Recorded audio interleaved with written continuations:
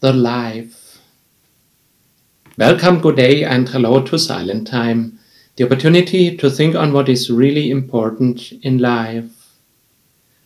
There are many creatures that are alive on this planet, many humans, different nations, different continents. Also, there are a lot of animals alive, and even plants have a kind of life. Some insects may only last for certain days or even hours. For us humans, usually in years or decades.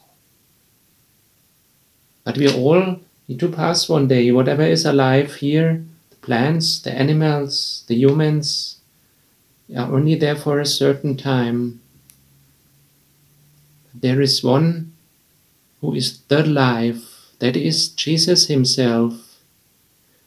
John 14, Jesus says, I am the way, the truth, and the life.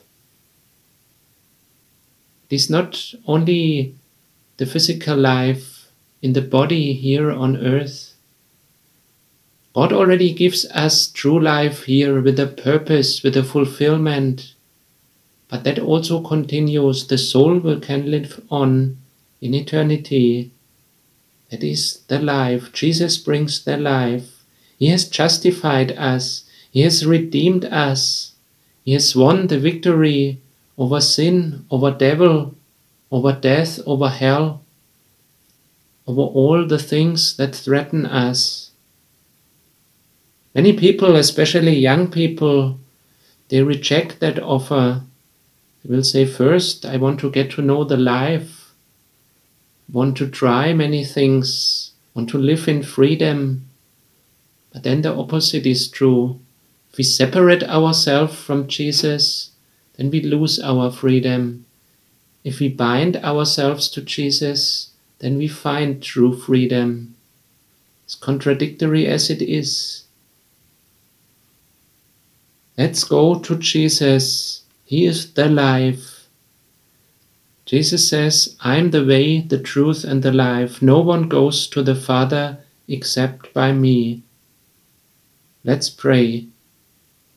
Lord, we thank you that you bring the life in its fullness.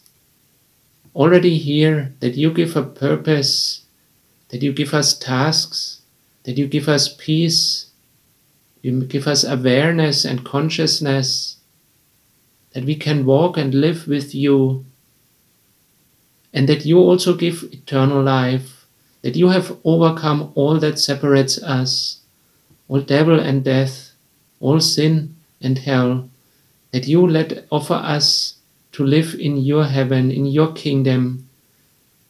To you be all praise and glory and honor forever. Amen.